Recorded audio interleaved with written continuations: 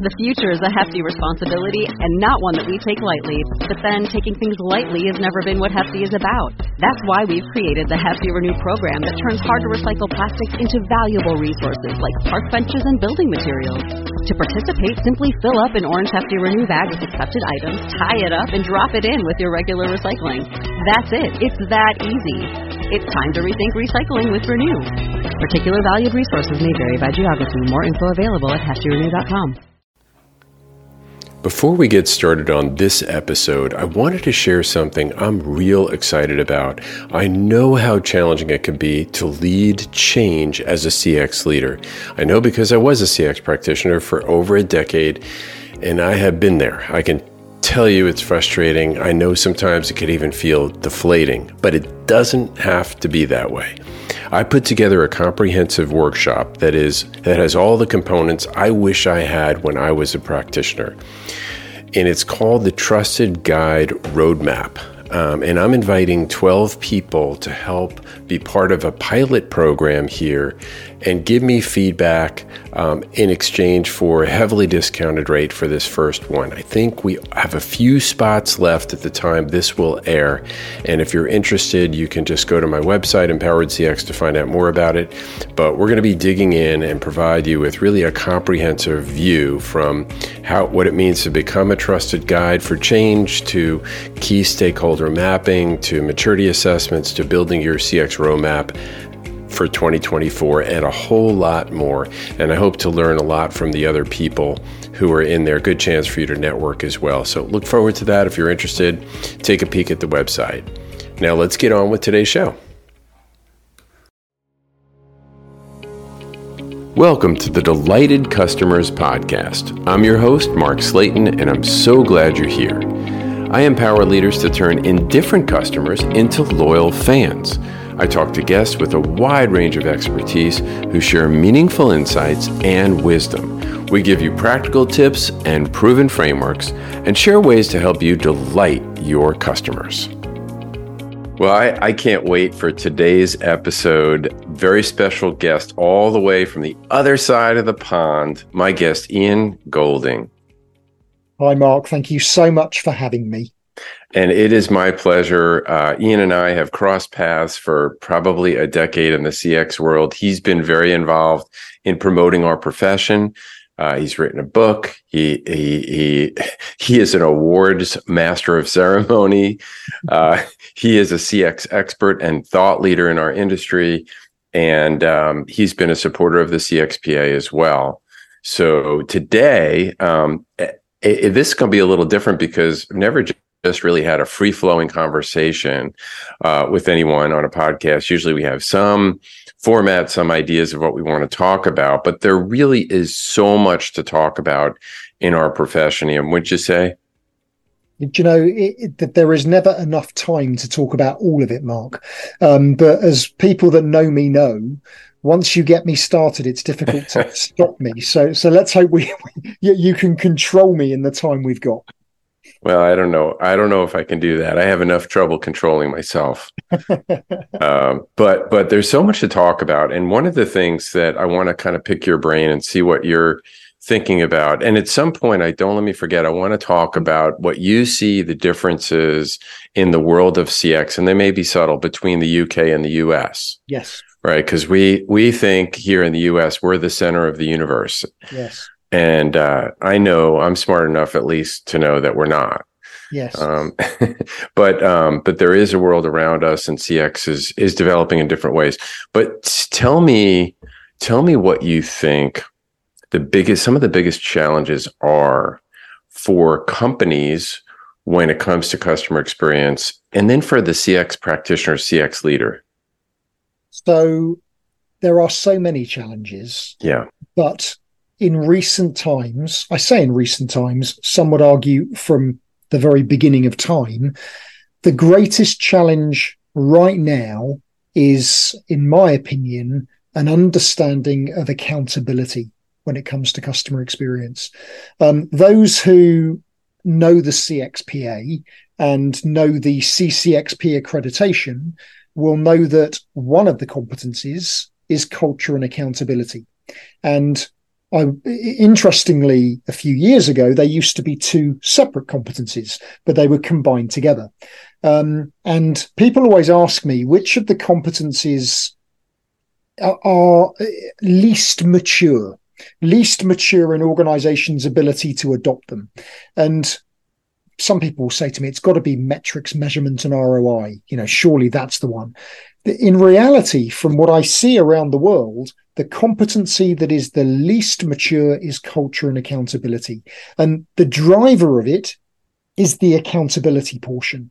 The lack of understanding of accountability for customer experience still to this day is astonishing. Leadership teams in general across all industries, whether it be B2B, B2C, still are demonstrating far too often that they don't recognize that they collectively are accountable for the experiences that their organizations deliver, which in itself causes a problem for the profession. Because as we have customer experience in our job title, the default is that it's us that are accountable for the customer experience. And so whenever there is a problem, the fingers are pointed directly at the CX professional, but we're not accountable for the experience that an organization delivers. The organization is accountable for the experience it delivers. We're accountable for defining the approach, holding the mirror up, allowing the organization to understand what skills, competencies, capabilities are required to improve the experience, but it is not our experience. So often in my career, I've seen customer experience teams create the customer experience strategy, but it's not the customer experience team's strategy.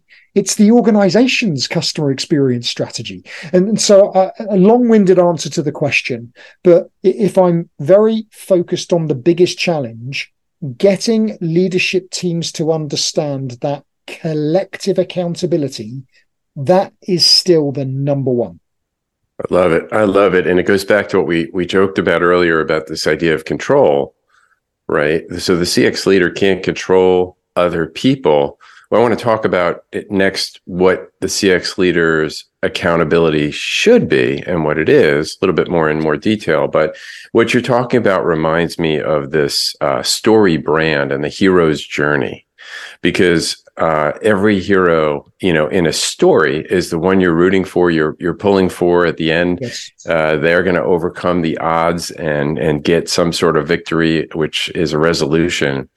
But they're not the one with the wisdom. The guide is the one with the wisdom, right? Yes. And that's sort of what the CX leader is, sort of the guide, but not the person doing the journey, yes. Not the person, the hero of the story. Hero of the story really should be the customer, right? And I would argue the employee. Yeah. Because ultimately it's people who deliver the experience. Yeah. And I talk a lot about what I call the accidental experience, because many organizations around the world that talk about this now, what they're actually delivering are experiences by accident. And they're by accident because they are entirely reliant on the goodwill of their people. That there's no structured approach to customer experience. Right. It happens because they've got people, many of whom will literally crawl over hot coals to do whatever it takes for the customer. But as I say, that's not intentional. It happens because that's what those people feel they should do. You and I have both interacted with people in our careers who are just amazing, and you'd like to clone them. And if every employee was like them, the problem is that not only is that unfair on those people who are naturally built that way, it's also not sustainable, because for the customer, it's a lottery. It depends who you get as to what the experience is going to be like. Yeah. But it's also not sustainable for the employee, because these people eventually burn out. Yeah. They can't keep doing that, and to a degree, they also get to the point where they feel taken for granted. And right. So even these employee heroes, as I like to call them, have a limit where, do you know what, I can't keep doing this. I want to go somewhere where people value what I do. So, I think it is vitally important that there is a recognition of the importance of people and how they collectively contribute to this. But coming back to your point about guide, I've never considered it before. I think that's a brilliant articulation of what a customer experience professional is. And in fact, I have said before that there are 5 CCXP competencies. I would argue there's an unwritten 6th. And the unwritten 6th competency is for us to have passion, commitment, persistence, sheer bloody mindedness to influence organizations to keep this happening. And I think that's where the guiding element of what we do comes in, because we've got broad shoulders. We have to have broad shoulders because very often people need to put their head on them and cry, but that's what we're there to do. Yeah.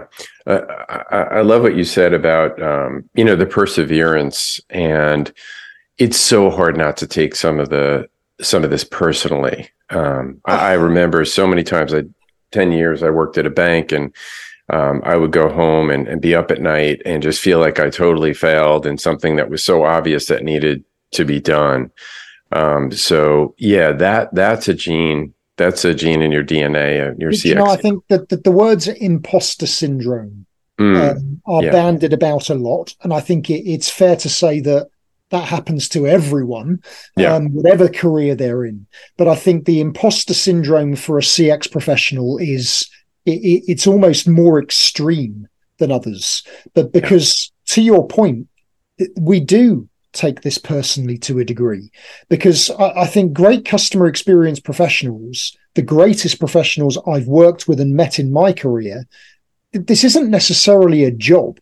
It's more than a job. It's a vocation. I've always said it's my vocation. And the reason for that is that what we're trying to do is what we feel is the right thing for the organization, for the customer, for the employee, for its shareholders. It's not about us. It's about the organization. So when you're operating in that way, when someone belittles you, patronizes you, intentionally tries to push you out the way, but because they don't want to hear it, it does feel personal, and so many times in my career, I've said this to many people that I've questioned myself, am I going mad? And a story that I'm very happy to share with people is I worked for an organization for 6 months, and I worked with an organization for 6 months as an employee, but I handed in my notice after 2 days. And I handed in my notice after 2 days because, to paraphrase, this organization did not want me to do the right thing for the customer. And I couldn't do that. I can't do that. What they told me in the interview was not reality. And when I handed in my notice, my boss looked me straight in the eyes and said that I was the most emotionally immature person he'd ever met. And honestly, Mark, it really hurt, which is why I still talk about it now, because it will never leave me. And maybe he's right. What is wrong with me? But I wasn't emotionally immature. I was standing by what I believed in. And I think, at the time I only had one child. Now, whether or not it was the most sensible decision to make from a financial perspective is a different matter. But I'm so pleased that I did stick to my principles of doing what I think was right. And interestingly, about 3 years ago, that same person contacted me after all those years and asked me for help, which I sort of think is a nice full circle of retribution almost. Yeah, right. So look, I can empathize with any CX leader who's taken incoming friendly fire from people who you thought were advocates. And, there's so many that say they're customer centric and they believe the customer comes first. Let me double tap and go back on what we talked about earlier with the CX leader really having the role of a guide. Yes. And what you said earlier, accountability, and I couldn't agree more. So then if what we're trying to do really is have a different way of working across the organization, right? Embedding this customer experience philosophy into the heart and minds of each and every employee, where does the responsibility lie? So it's a very good question. From a CX professional perspective, a huge part of what we do is influence change. Fundamentally, most CX professionals don't parts of the experience. Some do. Some report into marketing, some report into customer service. And so I will always describe that to a degree as marking your own homework. But many customer experience professionals are totally independent of the functions that deliver the journey. And that means that we have got a very important responsibility to guide and support the organization in understanding how to become more customer-led. Now, that ability to influence, I think sometimes we don't, as a profession, spend enough time talking about it, because influencing is a skill in its own right. Now, my ultimate background is in process improvement. I'm a Lean Six Sigma Master Black Belt, amongst other things. And when I was in doing process improvement type work, I came across a lot of peers of mine who would go into companies and say, your processes are terrible. You need to do this. And I thought, what are you doing? How are you going to influence someone by just telling them that they're rubbish? It doesn't work like that. Our role is to give people the belief and understanding that where we are today isn't effective. And actually, that's having a negative impact on the work we do, how we do it, and ultimately what the customer experience is. And what I can do is help you to find the information, the facts, the data, and the answers to what we could do differently that would make your people's lives easier and ultimately help you reach your numbers in a more powerful way. That's what I'm here to do. I'm not here to embarrass you. I'm not here to try and tell you how to do your job better. I don't know how to do your job, but what I can do is help you to see the light. And I developed a model about 12 years ago that I call the customer experience readiness model. And I developed it because I think far too often we're trying to do customer experience to leaders, but they're not ready for it. That they don't even realize that they need to do it. And if we just storm in and say, right, you are now responsible for, it's like, what's wrong with me? I always used to say to people, if you tell them that you need my help as a customer experience professional, their response might be, well, what's wrong with me? It's like telling someone that they're depressed.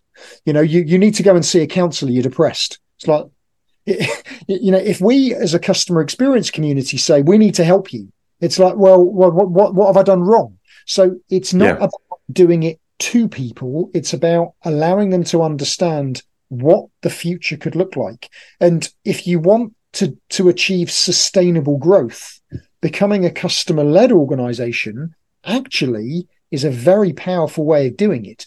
And let's determine how you might go about doing that. So that's what we're responsible for, in my opinion, and then enabling organizations to know how to do it. Leaders who have direct responsibility and accountability for interactions in the customer journey, they are, whether they like it or not, accountable for the interactions that customers have. But again, we can't just brutally tell them that. We've got to give them the knowledge to recognize that for themselves. And I spend a lot of time not telling people the situation, but getting them to understand it for themselves. Yeah. Because that's the secret. Yeah. I think one of the words you used I really liked is influence. And I think for me, it was about 3 or 4 years into my CX role that I realized my job was more of a change agent. Yes. And this was largely about change management. And so that's why the word influence, I think, is is so important. And Yes. I've recently drawn back on some of my experience. I worked with an organization called Trusted Advisor Associates, and the gentleman who wrote the book, co-authored the book, The Trusted Advisor, Yes. 20 Yes. years ago, Charlie Green, and started looking at my CX business as a way to help CX leaders become more trustworthy as a leader in order to influence That's a great point. Other leaders, right? So that I think the skills that, we tend to focus on are credibility and reliability. This idea that we have all this data that we can pull that we never had before. Maybe we had some before on the customer voice, or that we know our stuff, we're knowledgeable. That's all about us. Yes. But if you're thinking about it and reframing the problem that we're dealing with, yes. as you just described, it's about changing mindsets and changing hearts, and not saying, I've got the answers, you need yes. to listen to me, but Brilliant. enlisting their support and getting them to see the big picture. Does that make sense? It's a brilliant point. That point about trust, I could not agree more. To a degree that I think we need to possess a very high element of authenticity and humility. If the challenge with what I've just said is that we live in a world where, unfortunately, in most corporate organizations, whilst there are lots of people who want to do the right thing, there are equally as many people who are only interested in their own personal progression.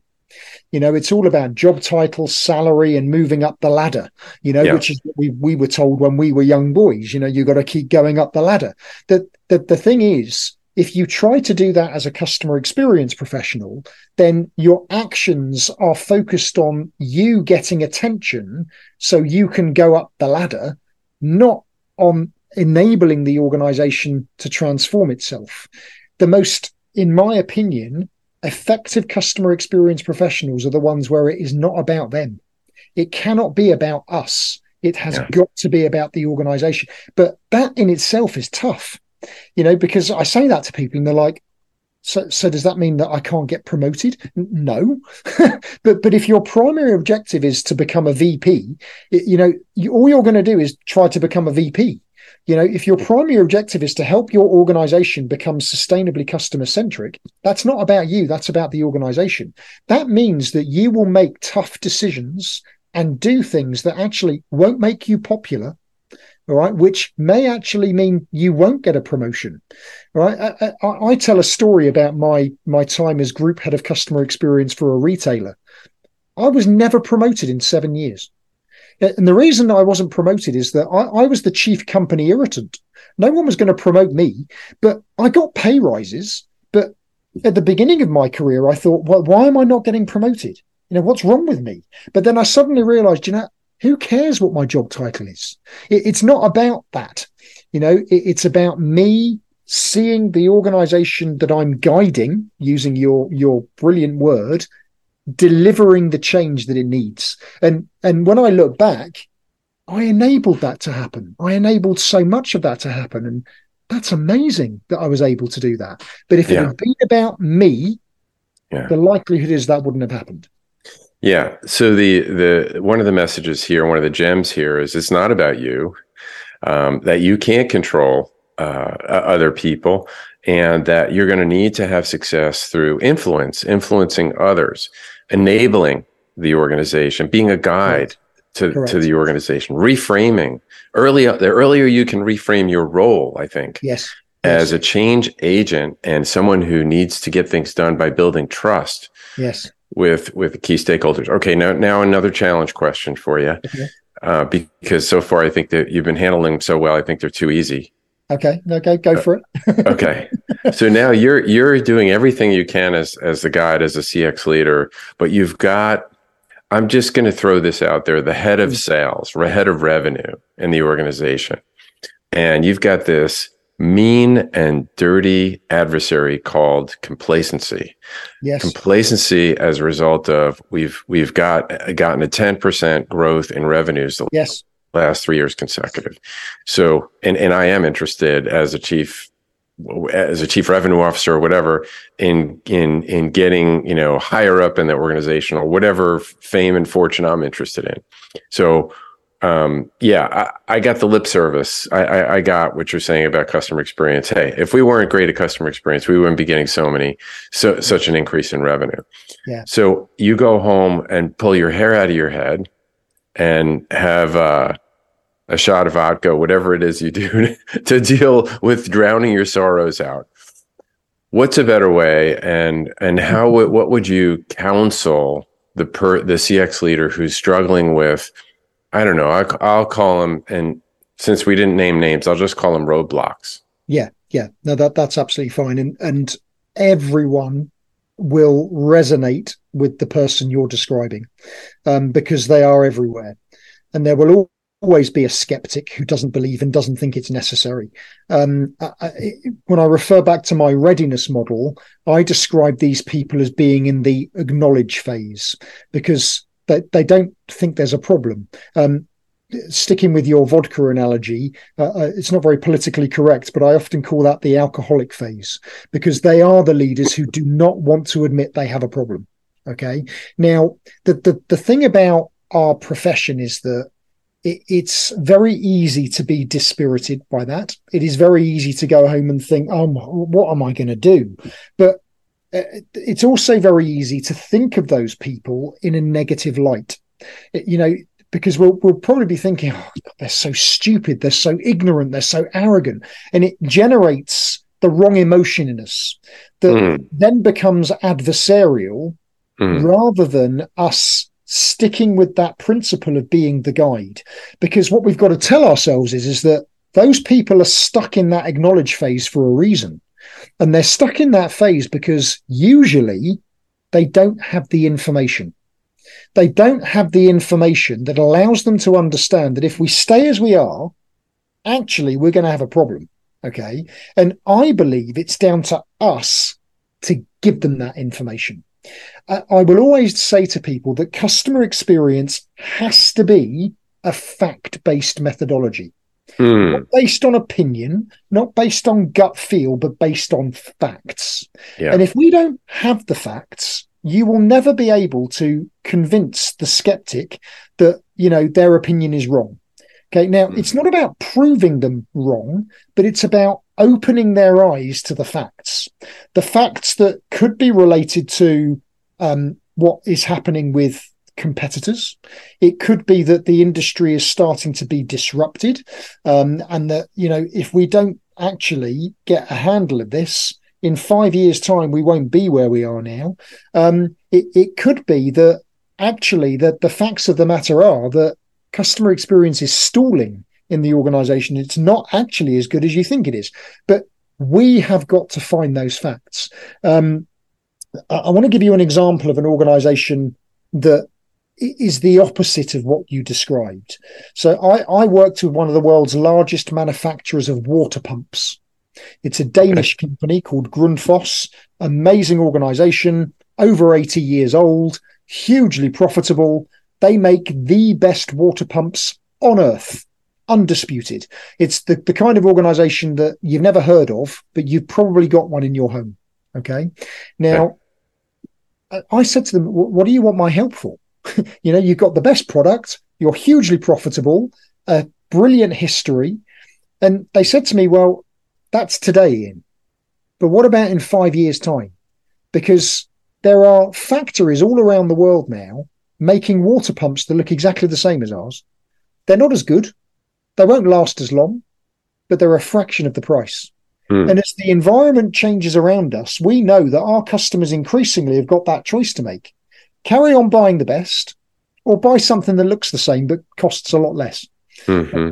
And so what they were doing was thinking proactively about the future. We cannot rely on the quality of our product and our brand reputation forever. That will not be a differentiator indefinitely. What we've got to be thinking is, how do we differentiate ourselves in the future, where there are other factors that customers will use to make a decision. And if we can differentiate on the whole experience, it doesn't matter what the price of the product is, people will still want to interact with us. So I think that's an example. They weren't skeptics. They were true pioneers of thinking forward. But I think we do live in a world, unfortunately, where the skeptic, as you described it, that's the leader who waits for the burning platform. That's the leader who says, no, we're fine. We don't need to do any of this. And then suddenly, the fires start burning. And that's when they come and say, what do we do? But then it's too late. Yeah. Yeah. And I think that's a great illustration of, an outside-in approach to really what you're talking about is there's some risk. Even the person who's the roadblock has some risk that they're concerned about. And this goes back to reframing and thinking about your role as a trusted advisor to these key stakeholders, which means that part of your homework is to understand what kind of motivates, what's their goal. It's too easy for people working in our profession to not empathize with that guy, I say guy or girl, with the roadblock. Right. But actually, we do need to empathize with them. However hard that might be, we do, because that usually people are very fearful of the future for themselves personally. Is my job going to become redundant? With all of the automation and technology, are they going to need me anymore? I'm getting older and there are these younger people coming in, and there are so many other things going on in people's lives that actually lead them to behave in that way. And also, a lot of these people are just doing what their boss is telling them to do, and they're just worried that if I don't do that, I've got a problem. So go away. I haven't got time to listen to you. I've just got to get on and do what my boss does. So I think it's so important that we do empathize with that and recognize that as a result, if we give them even the slightest sense that we're going to make their life more difficult, their life more complicated, they're just going to shut down. That's why we've got to listen to them, acknowledge where they are, and then show them how we might be able to help them. But don't force it down their throats. I think the other risk of people in our profession, this is going to sound slightly strange, but because of what I said earlier about the vocation, because customer experience for so many of us is in here, we just want to charge in and, go so hard. But if people aren't ready for that, you'll overwhelm them, and actually it will blast people backwards. So one of the skills, I think, of our profession is to go at the pace the organization can accommodate, which might be far slower than you would like, but that may well have to be the way it is. If you go too fast, you will cause a problem. That's such a great point. The idea of pacing. Really important. So a couple of things I'm thinking about as someone who's been there and has kind of been in the trenches, and I know you have too, for sure. It's frustrating sometimes, and you're dealing with this person or multiple people who are roadblocks, and to your point, it's a marathon, not a sprint. I think about some tips, both practical tips, and then for your own health and mindset is the way to think about it, is to reframe it as a marathon, as reframe it as you're building trust with key stakeholders. A couple of tips, and I'll throw one out there to get started, is if I've got someone pretty high up in the organization who is a roadblock, what if you could go to one of their people on their team and create an ally? Yes. Because the worst thing you have is an adversary on their team in their own meetings, and that guy, Mark, boy, he's throwing this stuff at us. It doesn't make any sense. He's telling us we're wrong the way we're doing, things. On the other hand, if you help them achieve one of their goals, perhaps you can, that could bubble up and you start to melt some of the ice. Yeah. I actually call that borrowing authority. Yeah. which I think is a really important tip, actually. And sometimes borrowing authority can be from someone you've not really considered before. I think we don't, as a community, spend enough time influencing finance, for example. It's amazing how influential finance people are, and if you can convince them and get their support, so that's one thing. But I think other tips of how you can get the support of people that are in that elevated role. I think it's so important that we take time to when we're trying to influence people in those elevated roles, firstly, that we take time ourselves to think. I spend so much time talking to organizations about the importance of giving their employees time to think, because if we're going to become customer centric, people need to be thinking and acting in the interests of the customer. And we're so task focused that very often people are only focused on the task. They're not thinking about why they're doing the task. As a customer experience professional, we don't often do that to ourselves. So I think there are times when we just need to stop and reflect, and just give yourself a little bit of time to think. Give yourself a little bit of time to strategize about where have we come from, where are we now, and where are we going? We're so busy in trying to do all of the do we stop and give ourselves that reflection time? I don't think we do it enough. Yeah. But connected to that is the importance of networking, which might sound a bit cliched, but when Bruce Temkin first spoke to me in 2010, I think it was, about the CXPA and what him and Gene were planning to do in creating this thing, to say it was like manna from heaven is an understatement, because I thought it was just me. It's like, am I the only nutcase in the world? But I wasn't, and there are so many CX professionals who feel alone, but you have got this unbelievable community out there of people who are going through exactly the same thing as you, that they're in very similar situations, and talking to your peers and just realizing that, do you know what, we're all in this together. It's the most giving and sharing community of professionals, I think, in the world. People will help you. They will support you. I've got an amazing network of people who work in non-competing industries that they'll offer to go and speak to your company about what their organization did.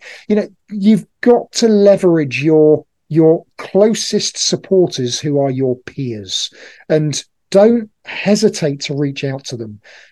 People know, Mark, that I will always say to someone, if you want something, just reach out to me. And they say, what, you really? I was like, oh, yeah. Right. Because I needed that. I needed someone to talk to. And if you need someone to talk to, there are thousands of peers who would be more than happy to do that. Yeah. Well said. We're kindred spirit. And it's like the most giving. I came from the office products industry. I worked for a company called Office Max.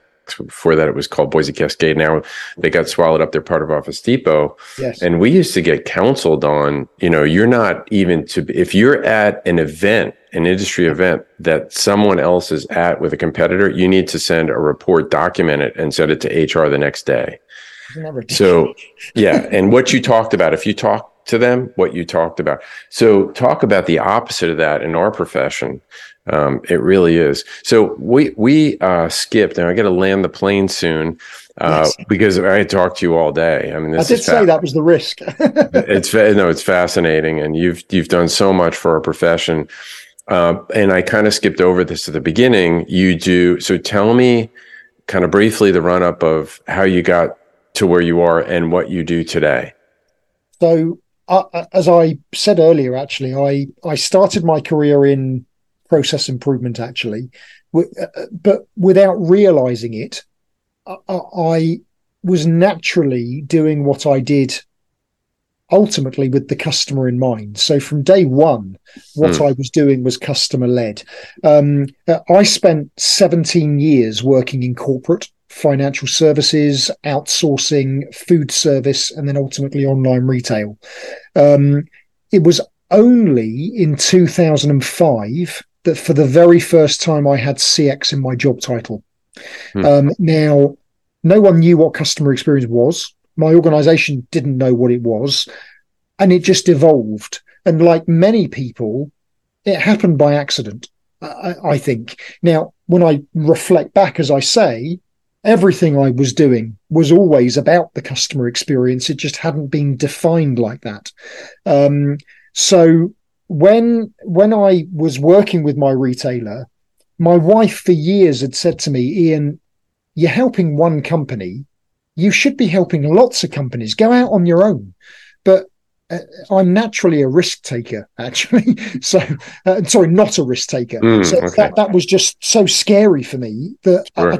I can't do that. So what actually happened, and I think I shared this story with you, in 2012, I appeared in a living history program on the BBC. And when I said to my boss, can I have 4 weeks unpaid leave to go and appear on this TV program? He said, yeah, that's fine. It was the beginning of the end. So I went on the TV program and then went independent.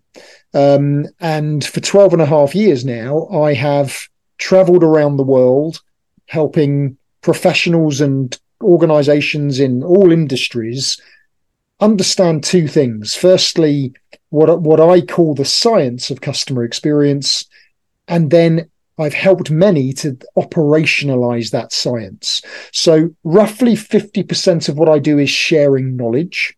And I use that terminology intentionally because I believe that this is a discipline that you don't do it to people, you give them the knowledge to do it themselves. So I spend a lot of my time giving people that knowledge and belief to do it themselves. And then where people need help applying it, I will go in and help them to do that. So it's roughly 50-50. And then, as you know, I ramble a lot about the subject and write a lot about the subject as well. Well, and you also are an author, right? And so what was the white space that you felt was out there to write customer what? Well, in fact, I will give a shout out to Mike Wittenstein, another founding member of the CXPA. When I went independent, Mike was one of the first people I spoke to, because I do sometimes practice what I preach, and I was talking to my peers about, what do I do? And Mike said, write. You need to write about it, Ian. You've got so many perspectives, and I'd never written anything in my life. I thought, okay, I'll give it a go. And so I wrote a blog. I thought, I quite like that. And so I wrote another one, and I wrote another one. I ended up writing over 600 articles in the next few years. Not because I felt I had to, but because actually, finally, it was my way of getting everything off my chest. I was no longer employed, and I could share my philosophy with the world, and it became just part of what I did. And as I'm writing all of these articles, people increasingly say to me, you've got to write a book, you need to write it. And I resisted. And then eventually I thought, you know what? I need to write a book. And I need to write a book because I've now been doing this for a long time. And every time someone says to me, what do you do? And I say, I'm a customer experience professional, they'd say to me, customer what? and that's where it came from. So with the amazing help of a brilliant professional who I work with called Beth Richardson, I was able to pull together all of my thoughts and philosophies into something that I wanted to be a practical guide. I want it to be something that people can go to give them that little bit of belief and inspiration to make it happen. And so it's one of, if not the best thing I've done in my career is produce that book. I have been asked to do another one, which it will happen eventually, but now's not the right time. But yeah, I'm very proud of Customer What. Excellent. And let's circle back to that question I asked earlier that I was hoping we wouldn't forget, which is when you think about the customer experience world in the UK and compare it to the US, what are some of the differences? Okay, so this is the sharp intake of breath moment, Mark, because I can only say it as it is. I'm very fortunate that I work on every continent on Earth, apart from Antarctica, as I always have to say. I was in Brazil last month. I do a lot across Europe. I do a lot in Africa. I do stuff in Asia. From my experience, the Western world is and has been for the last 5 years, I would argue, at a dangerous turning point right now. Because I think there is not a complete, but an overwhelming sense of arrogance and apathy towards customer experience, to the point where far too many think that they're doing it already and there is nothing left to learn. Now, the US, I think, is an extreme with that. Now, the US in itself is the land of extremes, as I like to call it, because you do have some of the very best examples of customer centricity. But as you know, you also have some of the very, very worst, and then lots of stuff in the middle. Yeah. But I think it is this recognition that we never stop learning and that the environment keeps changing around us. There are some parts of the US who I think you have an amazing experience when you go there, but there are other parts it's a little bit like going back in time. And I think, are there enough US corporations who recognize that we cannot stand still? We've got to keep evolving. That would be my challenge. It's not radically different in the UK, to be honest. I think there is a lot of arrogance here as well. And the reason I say that is that when I go to parts of Eastern Europe, parts of Africa, parts of the Middle East, their thinking is very different. These are very often what many would say less developed economies. But I think that's insulting language, actually, because the level of education in those parts of the world is now no different to the West. And so they've got the same level of education, but the difference is that they've got hunger and desire.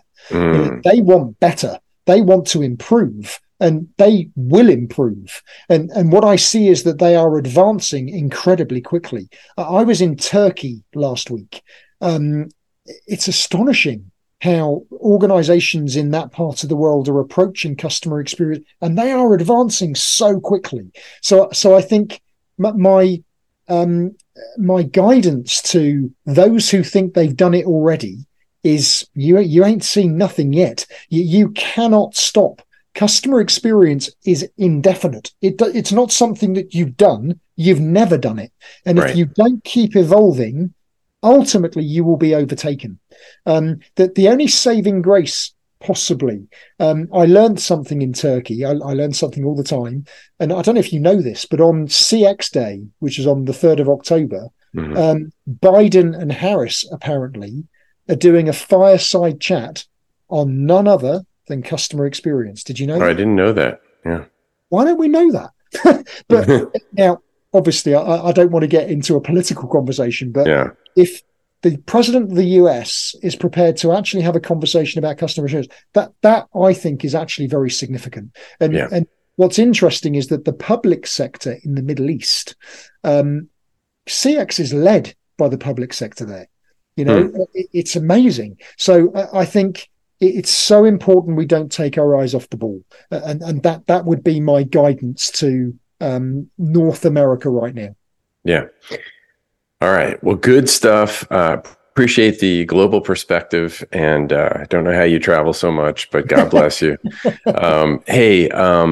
One question I ask all my guests before we land the plane here is, what advice would you give to your 20-year-old self?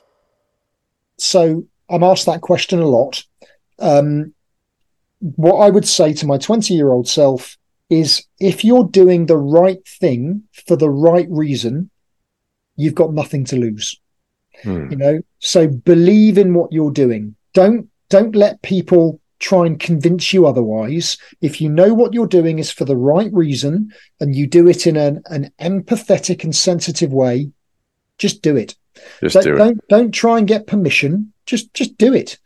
Seek forgiveness if you have to, but what are you going to seek forgiveness for? For trying to do the right thing? That's what I would tell my 20-year-old self. Excellent. Ian, if folks listening today would like to reach out to you, what would be the best way? Well, some would say I'm far too visible on LinkedIn, so you're bound to see my ugly face somewhere on LinkedIn. So that's the easiest way, is connect with me on there. And if you want to buy the book, not that I'm trying to sell it to you, you can find it, surprise, surprise, on Amazon. Excellent. Ian, thank you so much for being on the show.